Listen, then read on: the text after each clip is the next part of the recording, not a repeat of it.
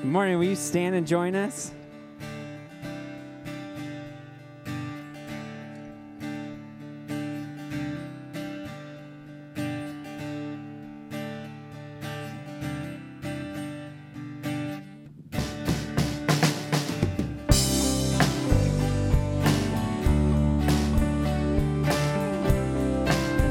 We have come to worship.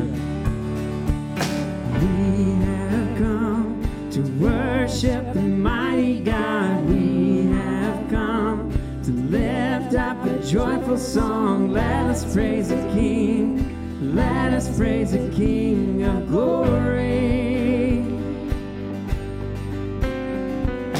We will respond to love and mercy He has shown us. We will respond to all the great things He has done. Let us praise the King. Let us praise the King of glory. Here in this moment, here in this moment, here in our lives, now and forever, be glorified.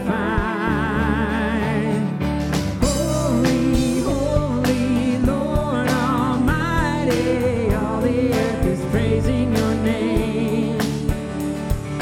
Holy, holy God of glory, open up the heavenly gate as we bless your name.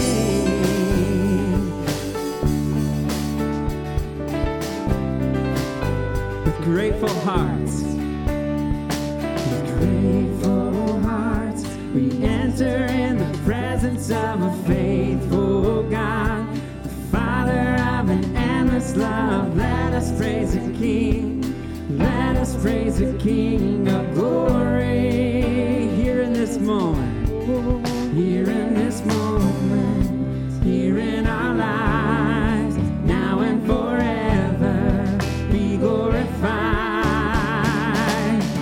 Holy, holy, Lord Almighty, all the earth is praising your name. Holy, holy God of glory, open up the heavenly gate as we bless your name.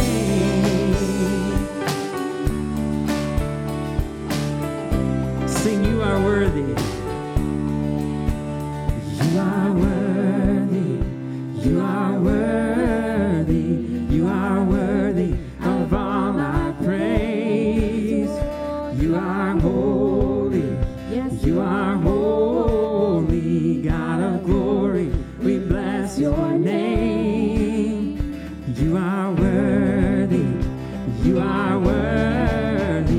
You are worthy of all our praise. You are holy. You are holy, God of glory. We bless your name. Holy, holy, Lord Almighty, all the earth is praising your name. Holy, holy, God of glory, open up the heavenly gate.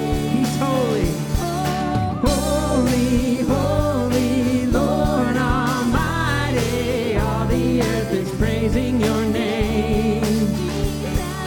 Holy, holy, God of glory, open up the heavenly gate as we bless your name. We bless your name. We bless your name.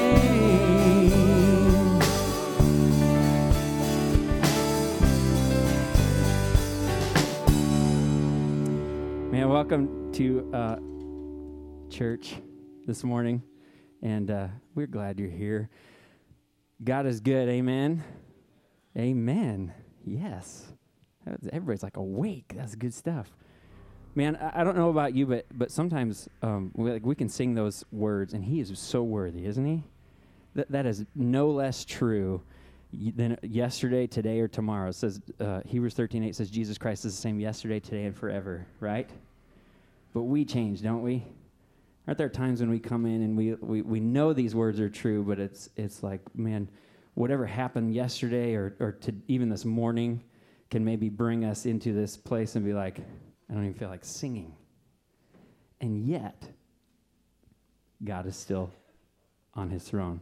He's still worthy of our praise. And so as we continue this morning and as we sing this next song, even the truth of what we believe as followers of Christ, my prayer this morning is that the Holy Spirit comes and he's here with us. He's in us as a follower of Jesus, but that he makes himself known to us today.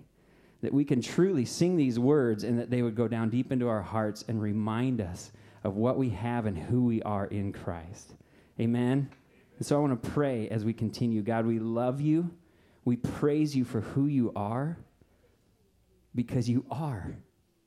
You truly are. All of these things that we sing about, God, they're true about you. And you have given us your Son. You have given us your Spirit. You have given us your word to remind us that even in the deepest, darkest pit, God, there is nowhere we can run. There is nowhere we can go from your presence. And there you are with us. And on the highest mountaintop, you are with us. And as we talk about Hezekiah this morning and just the deconstruction of a people who've turned their backs on you, and yet here comes this king who says, no, God is. And this is who we are as his people. Let us turn to him and let us worship him. God, would you take our hearts this morning and would you turn them to you so that we can worship you for who you are, that we truly believe these things that we are singing and that we are encouraged by your Spirit as we sing them. In Jesus' name, amen.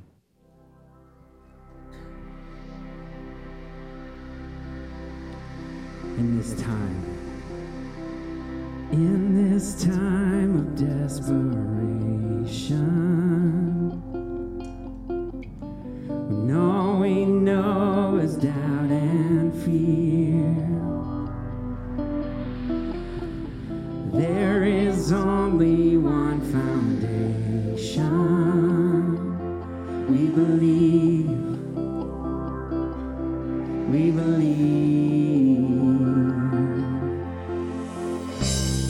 In this broken generation,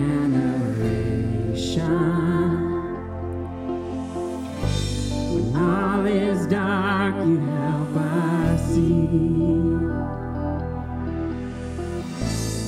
There is only one salvation. We believe.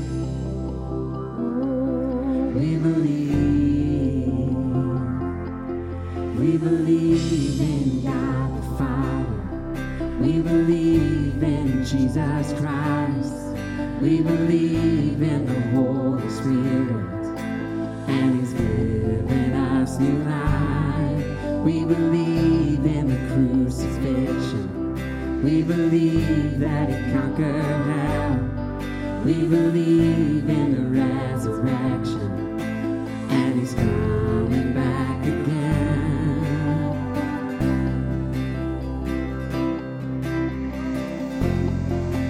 Let our faith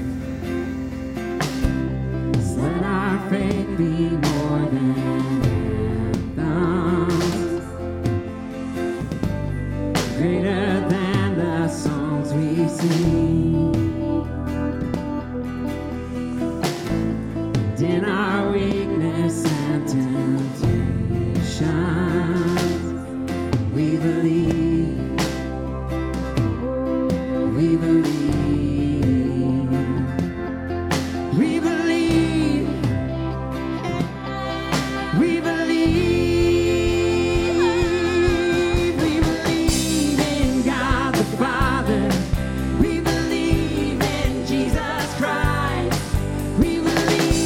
The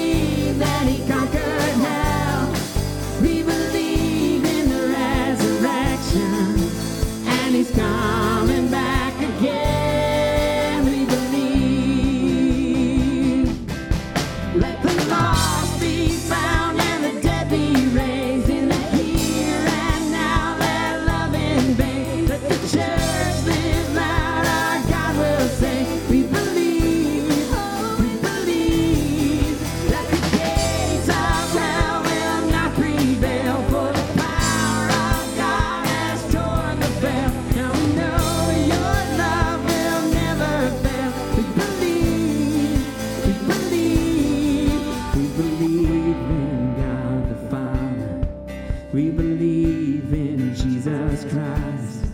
We believe in the Holy Spirit. And He's given us new life. We believe in the crucifixion. We believe that He conquered hell. We believe in the resurrection. And He's coming back again. We believe in God the Father. We believe in Jesus Christ. We believe in the Holy Spirit. And He's given us new life. We believe in the crucifixion. We believe that He conquered hell. We believe in the resurrection. And He's coming back again. We believe. Father, would you continue to tune our hearts to sing your praise this morning, Lord? Thank you for the promise of your Spirit. Thank you for the seal that we have through your Spirit, for the promise of what's to come, the inheritance that we share with Jesus. And your Spirit testifies to our spirit that we are indeed children of God. And so as we continue to worship, because that's what we are here to do,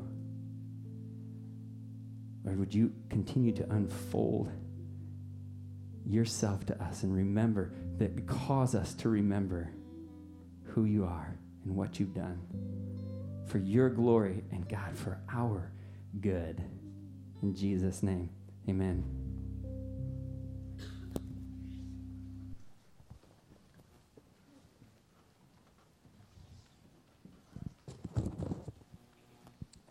This morning we're going to celebrate communion together. But before we do that, I just want to remind us and tell you that October is Pastor Appreciation Month. And we are a blessed congregation to have the three humble, godly servants that we have that serve with us here at our church. And so this month is an opportunity for us to show that appreciation and to give back to them what they give to us every week. And so if you would be wanting to show your appreciation to our pastors through a monetary gift, you can do that by giving a monetary gift in the offering plate and just marking Pastor Appreciation, and we'll make sure we get that monetary gift dispersed among our pastoral staff. I'd also encourage you perhaps to reach out to them with your own individual gift, maybe a gift card, might be just something as simple as an appreciation note, but wouldn't it be cool if all of us would, in the congregation, show some sort of appreciation to our pastors who God has blessed us with. And perhaps it's a meal. Maybe you want to take a meal and appreciate their wives and as well as their whole family. So whatever way you want to show your appreciation this month, as elders, we just want to encourage you to reach out to them in appreciation. This is a great month to do it, so I encourage you in that.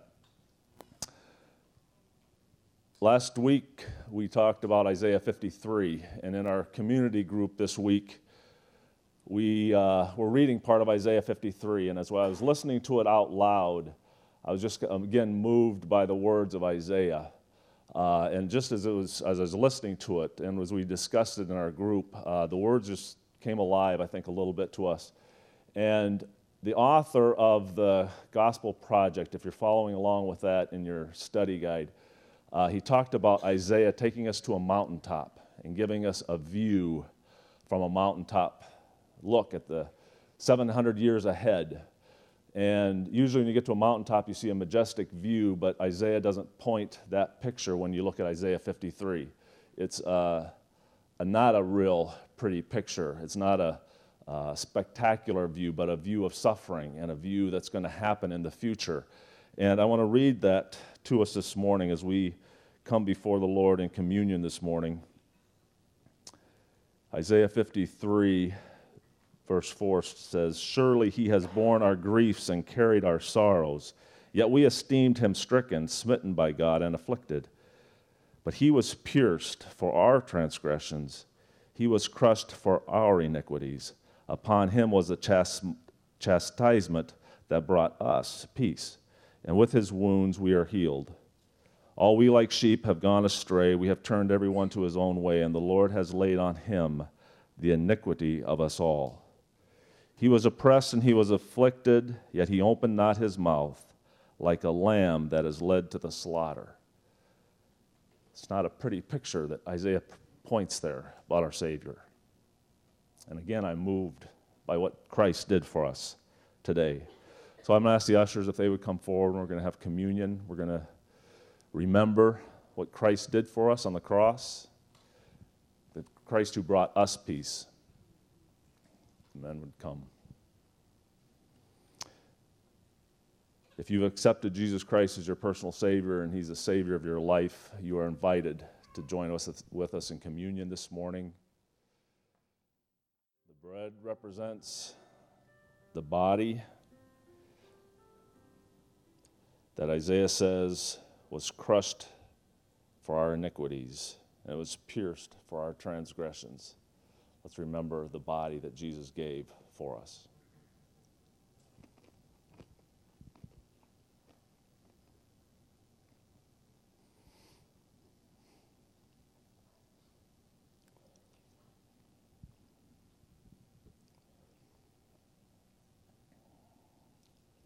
The juice represents the blood that Jesus spilt on our behalf.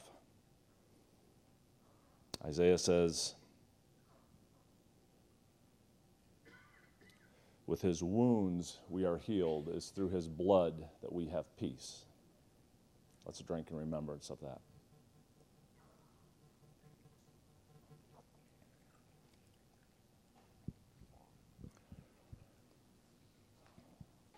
Father God, we thank you for the sacrifice that was done on that day when, Jesus, you bore our sins, you bore our iniquities, and you suffered like a lamb going to the slaughter. Father, we can't thank you enough. We can't praise you enough for the peace and the healing, the spiritual healing, Father, that you did on that day for us. We thank you that we can come into your presence this morning in remembrance of what you did for us. And as your sons and daughters, we praise and worship you. In Jesus' name, amen.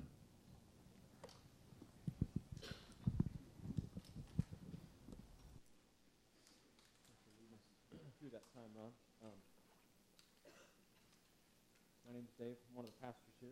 I don't think my mic is on. Yes, it's on.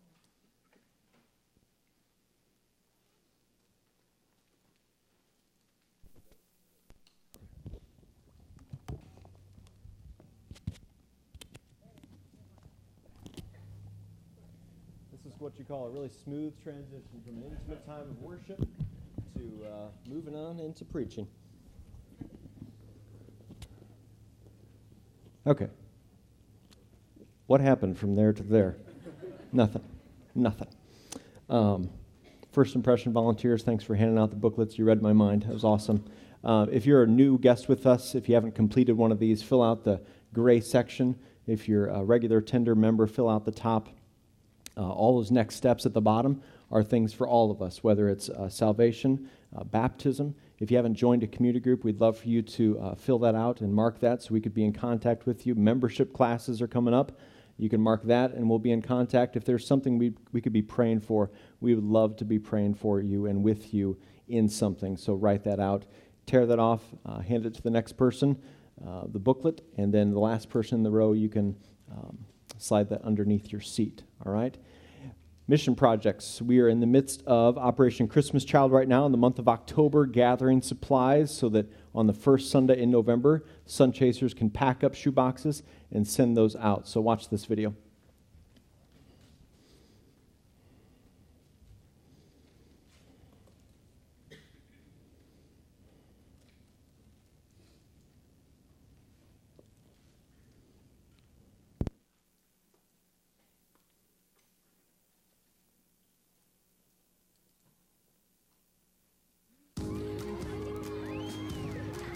Imagine if an entire community could be transformed by a simple gift.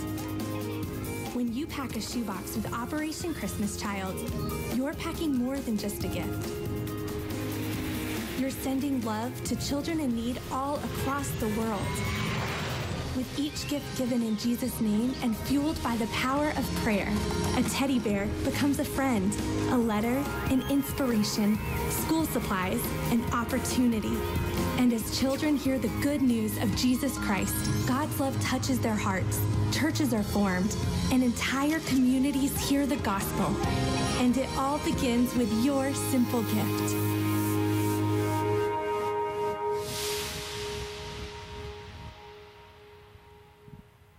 Good morning, I'm Becky, and I want to introduce a special guest that we have this morning, Ruth. Ruth is a senior at Metamora High School, and she is a year-round volunteer for Operation Christmas Child, and she has a special story to share with you this morning. Hi, I'm Ruth, as she said, and over the summer, 2 years ago, I was able to go on a student distribution trip to actually hand the shoeboxes to the children. So I traveled to Namibia, Africa, which is in southern Africa, and I was with 13 other students and 6 Samaritans per staff members. And while we were there, we were able to go to 4 different distributions, and at each distribution, we were able to give the shoeboxes to the children and worship with them and listen to the gospel presentation, and then get to watch the children actually open their shoeboxes. And so I brought some of my favorite pictures from the trip. This little girl is, she got those things in her shoebox, and she was so excited about it. She was going around and posing for everybody, and she was in her element. And then this other little girl also got sunglasses in her shoebox, and she didn't really understand why it was so funny, why everyone was laughing at her, but everyone around me and me thought it was hilarious. Then this little girl, she got a stuffed animal in her shoebox. And when she opened up her box, she saw this stuffed animal, and she goes, mwah, mwah, mwah. Mwah, mwah. It was so sweet. And one of the favorite things was always the stuffed animals. And one of the things that I found was surprising was that even the older boys really loved the shoeboxes and the stuffed animals inside of them. I mean, you think about older boys, like a 14-year-old boy, they don't want stuffed animals. Oh, no, they do. They love the stuffed animals. And then another thing that I found is really cool to put in your shoeboxes are like a letter and a picture of you and your family. Because it's one thing for kids to get a shoebox and be told, oh yeah, somebody packed this for you. But when the child opens the box and sees the picture and knows, oh, these people packed this box specifically for me, and oh, these are the people who did it. I mean, that's really meaningful, and you're able to get a connection with these kids. And if you put in your address and sometimes, not often, but sometimes the kids will actually be able to write you back. And like my family has gotten 2 emails and 2 letters back from kids. So that's always a really cool thing to do. So I just put this picture in because it shows how much joy these kids have when they're opening their shoeboxes. And then I had to put this one in as the request of my mom because this shoebox is like bigger than this little girl. So of the entire trip, my favorite moment was in this picture. The little girl who's doing my hair, I just call her my peanut. She was so sweet. And so she's playing with my hair, and she sat on my lap and just snuggled with me. She totally melted my heart. She was so sweet. And it made me realize, it's so easy to think of kids living in third world countries as, oh, they're just statistics, or we think of them as pictures or stories. Like, it was so cool because I'm like, oh my goodness, this is a real child. This is so cool that these shoeboxes are really going to real children. And this little boy, his name is Edric. He's 14 years old. He had like a really nice box. It had all sorts of fun toys and games and stuff in it. And of all the things in his shoebox, like I asked him, like, what is your favorite thing? So he looked for a little while and pulled out the pair of black Crocs. This is my favorite thing. So he looked a little bit longer, and he pulled out the toothpaste. He said, this is my favorite thing. And so he looked a little bit more, and he pulled out the soap. He said, this is really my favorite thing. I was just so amazed because I have a 14-year-old brother at home, and I guarantee if he got plain black shoes and toothpaste and soap for Christmas, he would not be very happy. But of all the really fun things in this boy's box, those were the things that he treasured the most. So it really meant a lot to me, like, wow, just even the simple things that we pack in our shoe boxes, those are the things that can mean the most to these kids. And another thing to think about when you're packing these boxes is when we're sending these things to the kids, it's not just like we're sending things, because when these children get their shoebox, they also hear the gospel message. They get like a gospel booklet in their language. They might be stepping foot in a church for the first time. I mean, Operation Christmas Child isn't just like a one-day fun thing. Like, it's eternal, and that's really cool to be a part of. And then this is just kind of fun because it's occurred to me that we can be, like, no matter how old we are or where we're at in our lives, we can still be missionaries and reach out to children around the world, no matter where we're at in our lives and no matter what. We can be missionaries without ever leaving our homes or leaving our communities. So anyway, thank you all, and have fun packing your boxes. Thank you. So we are in the process of collecting lots of different things, and time is short. A lot of years you hear about it earlier than now, so don't waste time. There's only October to bring in your items. We will not be accepting any live babies to pack in boxes, so please don't drop those off. But do look on the program, look on the website, go on Samaritan's Purse. They've got a lot of really great, unique little gifty ideas that you might want to look for. But we're excited about this project and thankful for your part in it. So can we just pray together for our project and for Ruth, and then we will move on in the service. Lord, thank you so much for this opportunity that we can reach out with your word. Thank you that a simple gift can share the gospel, and thank you that you provide for us so that we can extend that to others. Lord, I pray for Ruth and for her continued ministry, that you would grow her faith and use her in those special projects. And Lord, we pray for all the boxes that we'll be sending this year. God, I especially pray for boxes that will go to dark places where your word is not accepted. We know that you have the power to open those places so that kids can receive boxes in those areas. We're thankful for that. God, we pray for the pastors who will be receiving these tools, that they will be encouraged and that the gospel will go out. We pray these things in your name. Amen. Amen. Thanks for sharing, Ruth. If you have a Bible, turn to 2 Chronicles 29. We're at our halfway point of our series, Prophets and Kings. And as you're getting there, I wanted to share a couple things with you, some family news so you could be praying. This past week, Steve Jesse passed away. He was someone who attended here quite a bit over the past year, and I personally really enjoyed getting to know him and share the gospel and talk about faith, and I appreciated his tenderness to the Lord. And so please be praying for him and his family and those who are grieving his loss. And then also a quick update on our staff. Back in September, we had put out a job posting for a ministry coordinator, we called it. And we didn't end up getting any applicants for that job. And when Krista had stepped down from the role as an elder team, we weren't sure if we were going to go toward hiring staff or working through a team of volunteers. Well, we're trusting God in the kind of details of this, and so we're going to go back toward gathering a group of volunteers. And so we've got a group of a half a dozen, 4 or 5 volunteers that have kind of stepped up. We're grateful for that. So we're going to, this week will be Krista's last week in the office, and then we're going to work through a team of volunteers. So we're excited about an opportunity to live out Ephesians 4 of equipping the saints for the work of ministry, and we're grateful for those who are saying yes to that, and so we're kind of learning as we go. If you have any questions for that, regarding that, feel free to ask me or a member of the elder team, and thanks for joining us in prayer as we continue to walk by faith as a church. Today we're looking at the King Hezekiah, his life.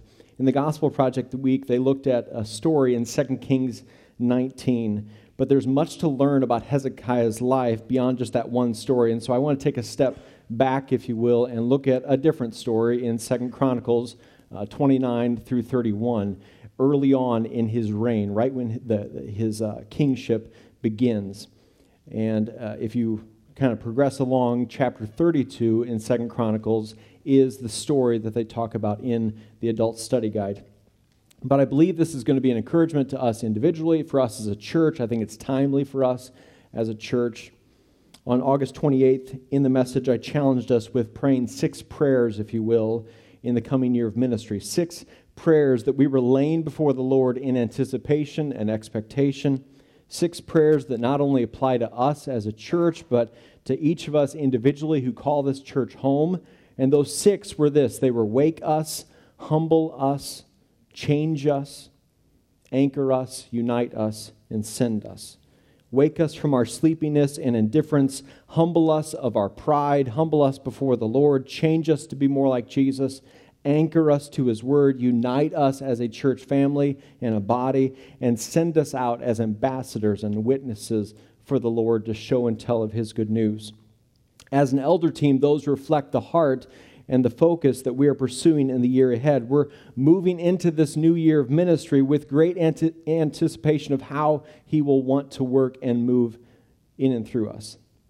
What you could say is that we're praying for revival or renewal in our passion for ministry, our passion for the mission that God has called us to. Now, when I talk about the word revival, that's going to stir up all sorts of things depending on our backgrounds.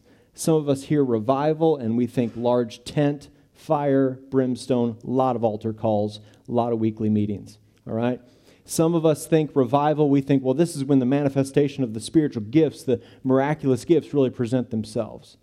Or we think that revival is when a church is on its deathbed, last dying breath. Let's have a revival and let's see if this will inject life into the ministry and mission of the church.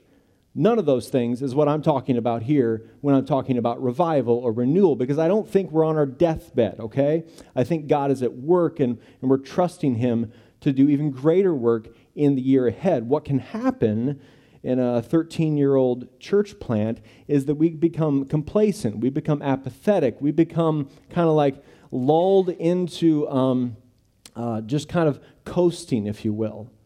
And that's what I feel like the Lord is stirring up in us, a renewal, a revival of the mission and the ministry that He has called us to, whatever piece, whatever part of the body that we have in that mission. Pastor Tim Keller gives this helpful definition of revival. He says, biblical revival is the intensification of the ordinary operations of the Holy Spirit. The intensification of the ordinary operations of the Holy Spirit. So revival is not something we manufacture by putting up a tent. Revival is not something we manufacture through programs or a process. It's what God does through the ordinary operations of His Spirit. And so what are those ordinary operations? Well, you could say that looking at Scripture, the Spirit convicts us of sin. The Spirit saves and gives faith to those who don't know Christ yet. The Spirit gives assurance of salvation to those who are believers. The Spirit sanctifies believers, meaning He matures and grows us up in the faith. He leads us to truth. He leads us away from sin. He counsels, He comforts, and revival happens when those ordinary operations of the Spirit, when they intensify. And our prayer as an elder team is that they would intensify in the year ahead. That there would be a sweet, strong spirit of repentance that would sweep across our hearts and our church and our households, that our awe and worship of God would increase, that we would avoid the extremes of, on one hand, rigid, joyless legalism, and on the other hand, avoid the extreme of, well, there's really no absolute truth, and we're going to depart from the truth, and we're going to adapt the truth to culture, and avoid those two extremes. Because gospel-centered ministry happens here, and it avoids those. We're praying that sleepy Christians would wake up. We're praying that those who are trying to find their faith, their salvation by attending church, by religious activity, by good works, that they would understand the gospel of God's grace. We're praying that those who we would determine as unreachable and unsavable, whether it's in your household, whether it's in your extended family, your friends, this community, that those would be reached, that they would come to know the Lord personally. So why am I talking about revival and renewal? Well, it's because in 2 Chronicles 29 through 31, we see an example of that happening in Scripture. Now, what this text is not is a formula of X plus Y plus Z. Then we'll see automatic revival. Then we'll automatically see intensification of the ordinary operations of the Holy Spirit. Too often we just try to reduce the Lord's actions, the Lord, to a formula, as if through our actions we can manipulate the sovereign and good and almighty and glorifying actions of God. But what we see here are some principles. Some actions of the people that aren't just 2 Chronicles related, but they're in the book of Acts, they're in the history of the church. So what we're going to do is look at some texts from these 3 chapters in 2 Chronicles, and we're not going to read all 3 of them, all 3 chapters. What I would love for you to do in your community groups is either look at the content from the adult guide and get into that this week and see how it relates to what we're going to talk about this morning, or look at these 3 chapters, 29 through 31, and see what you pull out. See what you see God doing in this people at this specific time. So in the history of the Israelite nation, we're in a time where Isaiah is the prophet to the southern kingdom of Judah. King Hezekiah is just now assuming leadership of the southern kingdom, and it's happening right around 716 BC. And the reign of Hezekiah is a unique one in the history of Israel. An uncommon king because he actually did what was right in the eyes of the Lord. Most kings did not. Now, he wasn't flawless. If you get to chapter 32 this week, you'll see his pride on display. All right? But Hezekiah, besides having a really cool name, all right? I don't know, Rhett and Brooks, that's a cool name. Hezekiah is cool. I don't know, if you've got anticipating a boy, maybe Hezekiah, throw that into the mix. But Hezekiah was an uncommon king because he actually did what was right in the eyes of the Lord, because he placed himself under the authority of God himself. And to best appreciate the story of Hezekiah in chapter 29, we need to see where he came from. We need to look at chapter 28, because what we would probably assume here is that Hezekiah comes from this family line that is super supportive, a father that just loved the Lord and set the example. We would assume he came from this clean family, if you will. Really great background, a lot of support, a lot of encouragement, a lot of example of Christ-like following. But we'll find the exact opposite. Verse 1 of chapter 28 says this: Ahaz, Hezekiah's father, was 20 years old when he began to reign, and he reigned 16 years in Jerusalem, and he did not do what was right in the eyes of the Lord, as his father David had done. But he walked in the ways of the kings of Israel. He even made metal images for the Baals, which is false gods, and he made offerings in the valley of the son of Hinnom, and burned his sons as an offering, according to the abominations of the nations whom the Lord drove out before the people of Israel. And he sacrificed and made offerings on the high places and on the hills and under every green tree. So I think it's safe to say that Hezekiah did not have a great father growing up here. Ahaz walked in the ways of the disobedient and rebellious kings. He didn't care about the Lord. He didn't care about doing right by the Lord. He worshiped idols to the point of sacrificing his own children. That's the kind of father he was.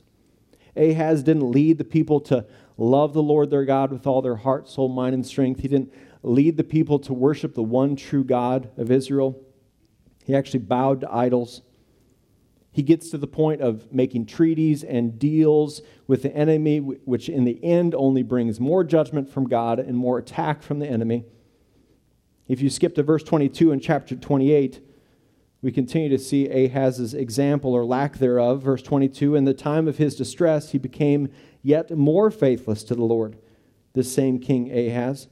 For he sacrificed to the gods of Damascus that had defeated him, and said, because the gods of the kings of Syria helped them, I will sacrifice to them that they may help me. But they were the ruin of him and of all Israel. And Ahaz gathered together the vessels of the house of God and cut in pieces the vessels of the house of God, and he shut up the doors of the house of the Lord, and he made himself altars in every corner of Jerusalem. In every city of Judah he made high places to make offerings to other gods, provoking to anger the Lord, the God of his fathers. Now the rest of his acts and all his ways, from first to last, behold, they are written in the book of the king of Judah. kings of Judah and Israel. And Ahaz slept with his fathers, and they buried him in the city in Jerusalem, for they did not bring him into the tombs of the kings of Israel, and Hezekiah his son reigned in his place. Ahaz was as wicked as they come. Verse 22 says that he even became more faithless to the Lord as time went on. So as Hezekiah grew up, it actually got worse. Ahaz closes the temples that had been built for the Lord. Ahaz ransacks the temple of all the sacred vessels, those high places of the country that were typically referred to or set aside to worship Yahweh, worship the God of Israel. He rejects that and turns them into idol worship places. Chapter 28 is a sobering description of the wicked, sinful, and evil Ahaz as king. So what we might assume then, if we read chapter 28, is go, man, Hezekiah is just going to follow right in line with that. What's your family story? If your life is chapter 29, what's your chapter 28 story? What's the story of your parents?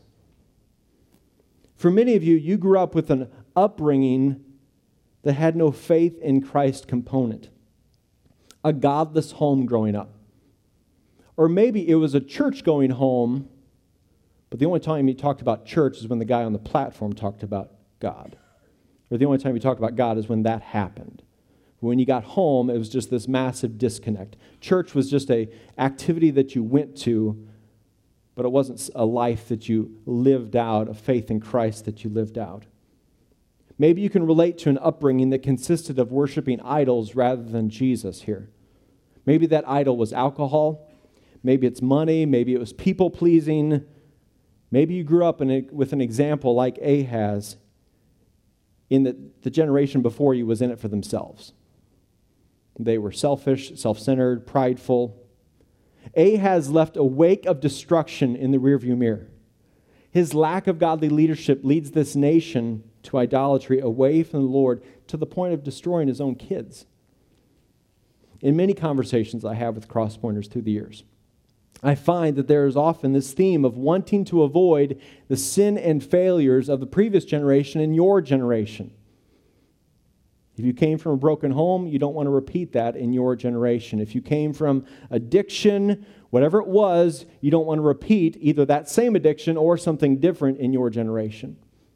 If you came from an upbringing that lacked faith in Christ and you didn't talk about the Scriptures, you didn't pray, you didn't worship together, you're trying to redeem that and blaze a new trail, if you will, in that new generation. I called this message Revival and a New Generation because you see both these themes in this chapter and both are intertwined.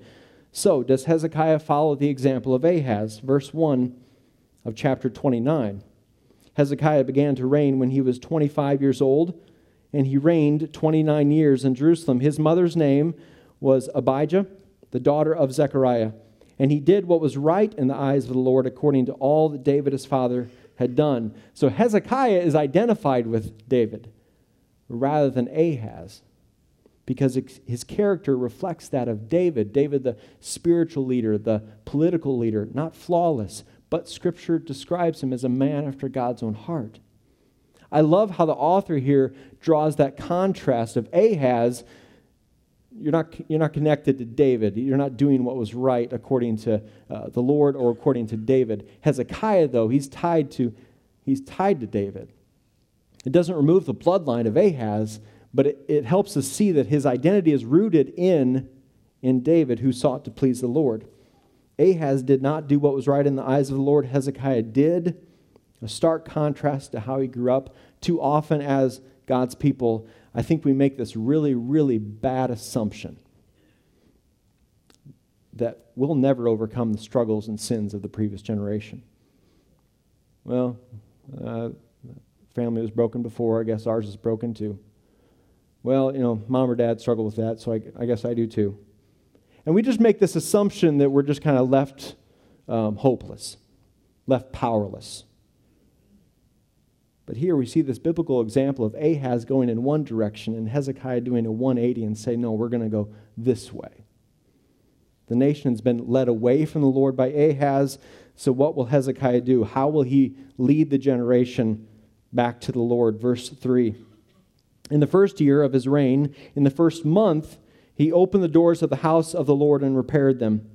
He brought in the priests and the Levites and assembled them in the square on the east and said to them, "Hear me, Levites, now consecrate yourselves and consecrate the house of the Lord, the God of your fathers, and carry out the filth from the holy place. For our fathers have been unfaithful and have done what was evil in the sight of the Lord our God. They have forsaken him and turned away their faces from the habitation of the Lord and turned their backs." So what is Hezekiah's first priority as king? It's to return the nation to worship. In the first year of the first month, we're going to return to the Lord. Ahaz had closed the doors of the temple, and Hezekiah is going to reopen them. Under the leadership of Ahaz, there were no priests, no Levites, because the temple was closed. But Hezekiah calls them back, and he first calls them to consecrate themselves, meaning set yourselves apart for God's purposes. That where there is sin, repent from that. Where there is unholiness, pursue holiness. This idea of consecration shows up in the New Testament. Romans 12:1, "Therefore I urge you, brothers, in view of God's mercy, to offer your bodies as living sacrifices, holy and pleasing to God. This is your spiritual act of worship." We offer and give ourselves completely to God. As believers in Christ, our lives are to be set apart for His purposes, not for ourselves, but for the Lord and His mission. 1 Peter 2 says that we've been set apart so that we might proclaim the praises of Him who called us out of darkness and into His marvelous light. Hezekiah charges them to consecrate themselves, to turn around, to go in a different direction than Ahaz had gone. And the direction being toward the Lord. It's a call to repentance, a call to return to the Lord, a call in terms of our prayers for this year to wake us, humble us, change us. What we see Hezekiah focus on is worship.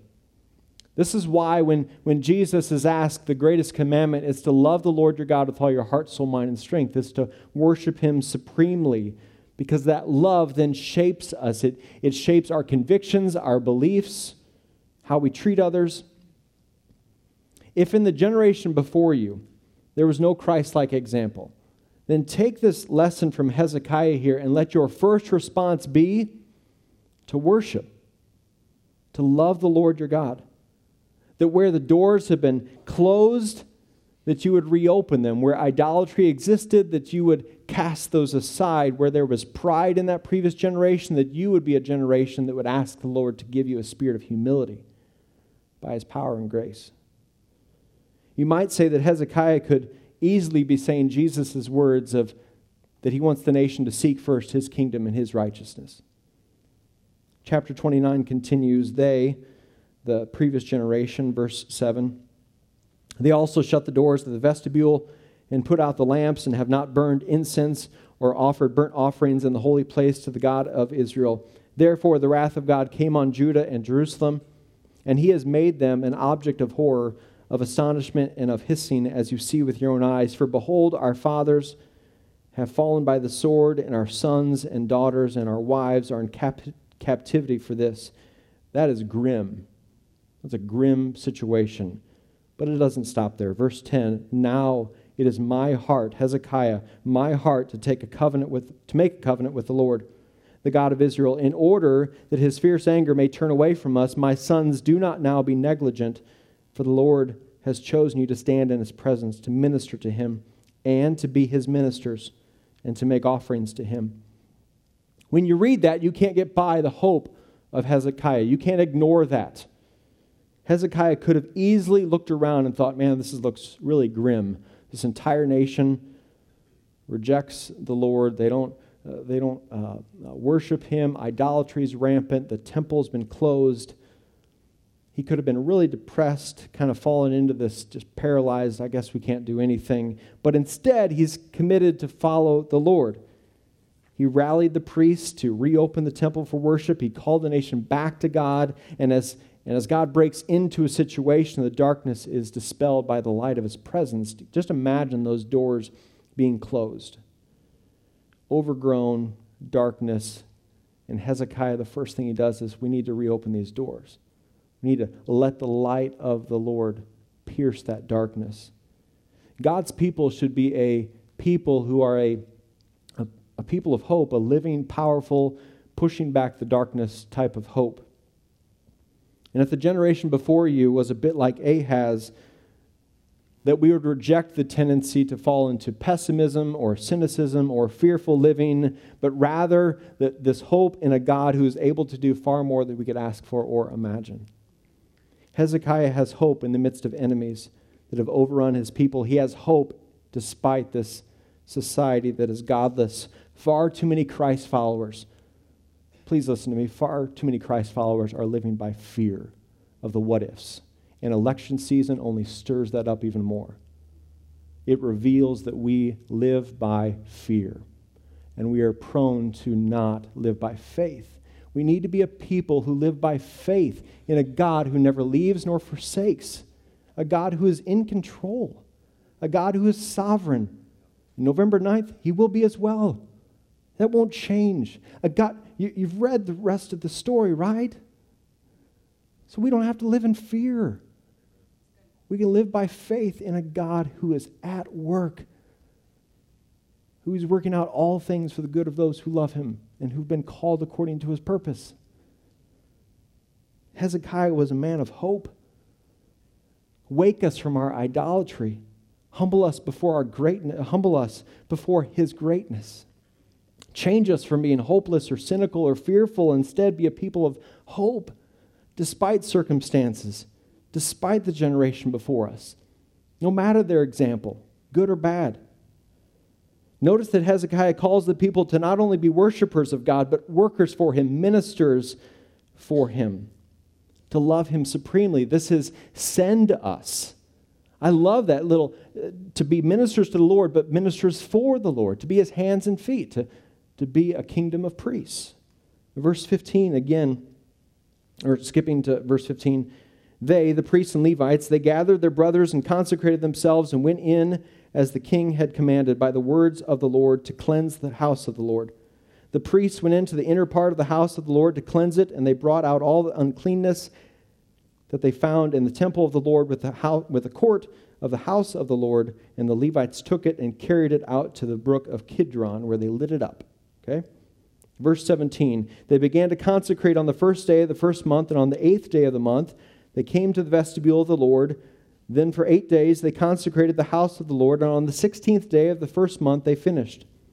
Then they went in to Hezekiah the king and said, we've cleansed all the house of the Lord, the altar of burnt offerings and all its utensils, and the table for the showbread and all its utensils.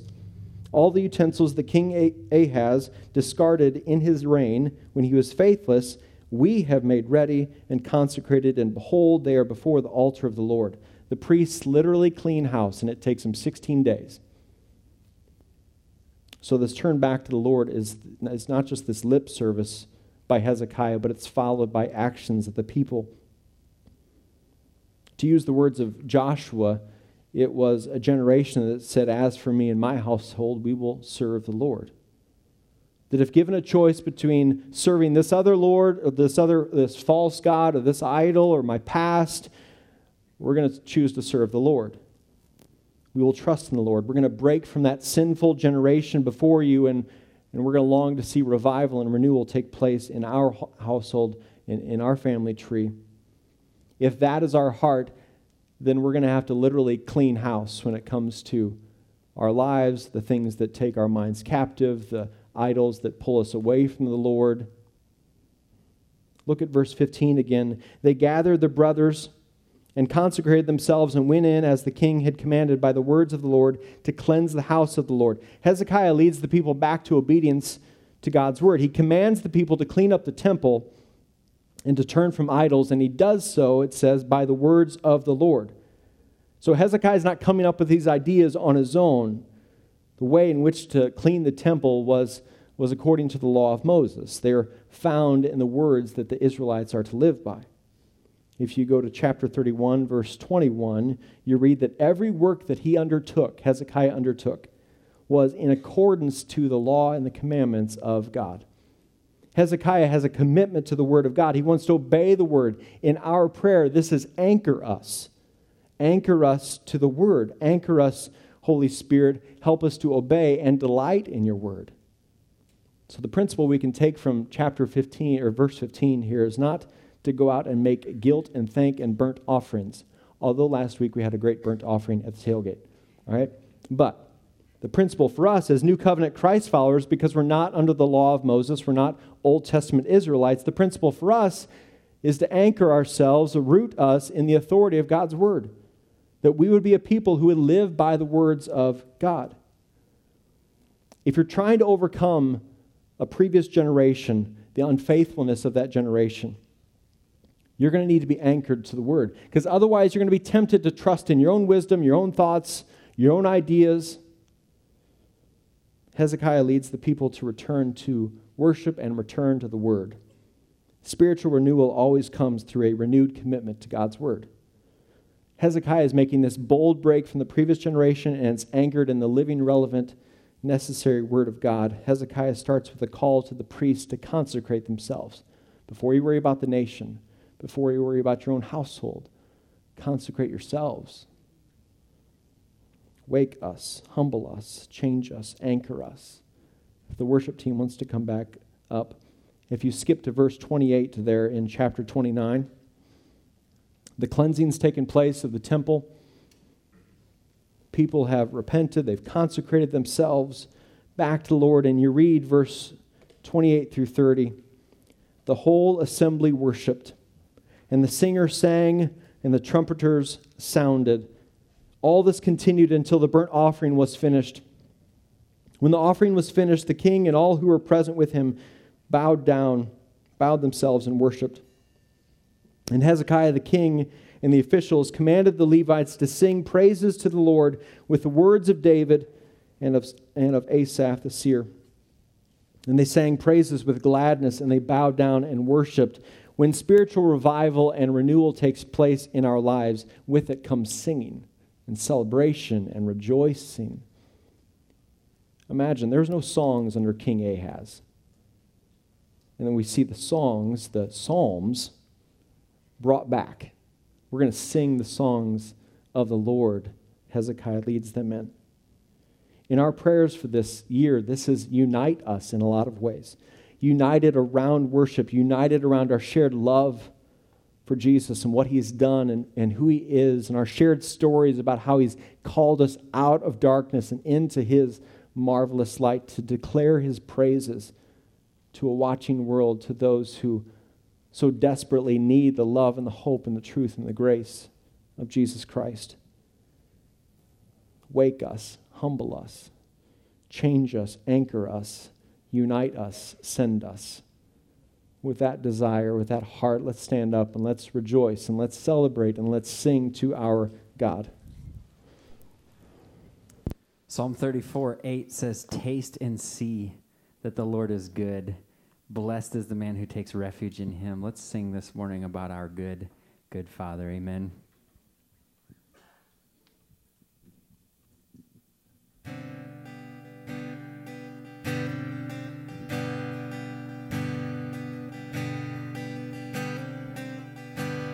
Oh, I've heard 1,000 stories of what they think you're like, but I've heard the tender whisper of love in the dead of night, and you tell me that you're pleased and that I'm never alone. You're a good, good Father. It's who you are. It's who you are.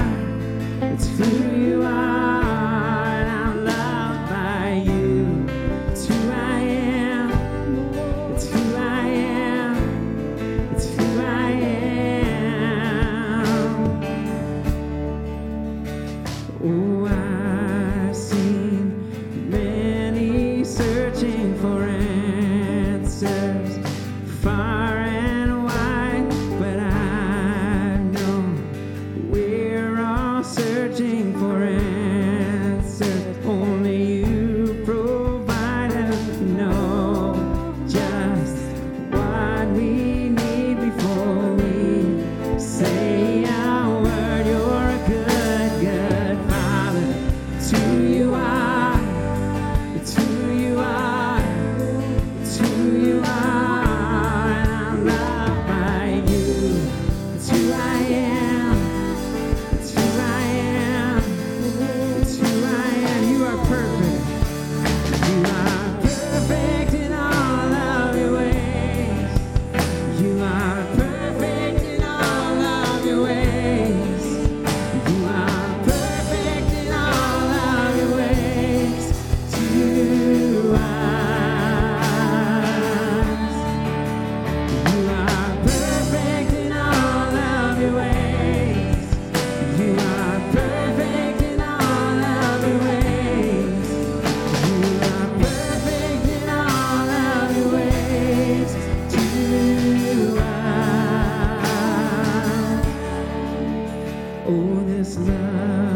so undeniable.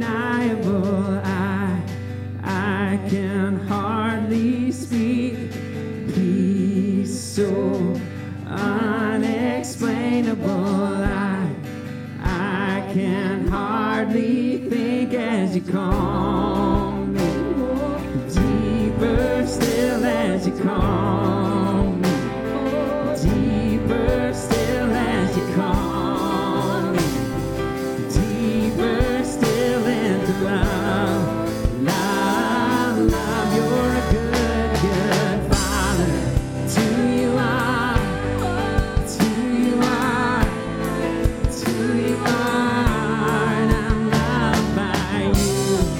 To I am, to I am, to I am, you're a good, good Father. To you are, to you are, to you are, and I'm loved by you. To I am, to I am, to I am, you're a good, good Father. To you are, to you are, to you are, and I'm loved by you. To I am, to I am, to I am.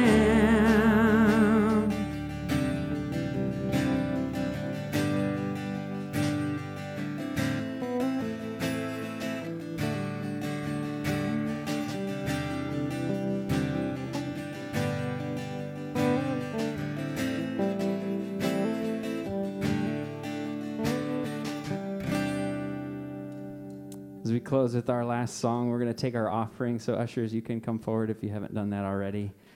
And let's worship our Savior, our risen King. As a people, we have come to worship. Amen.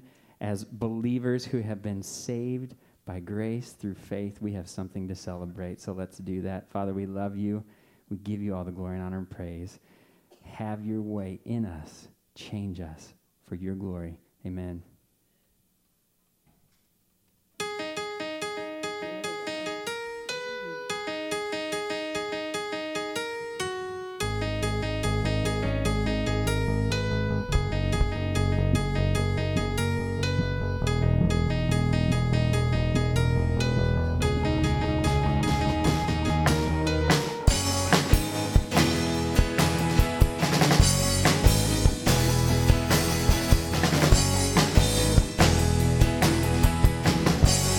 Oh, come, let us worship.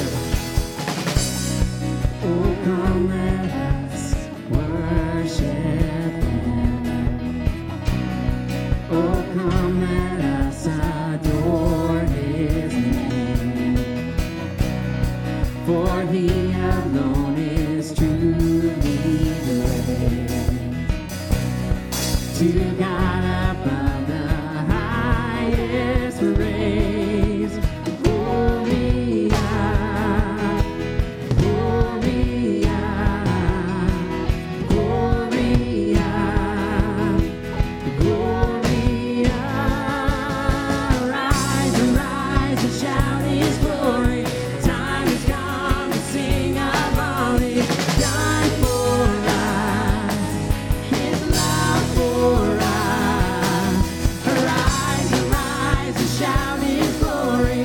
Time has come to sing of all He's done for us. His love for us.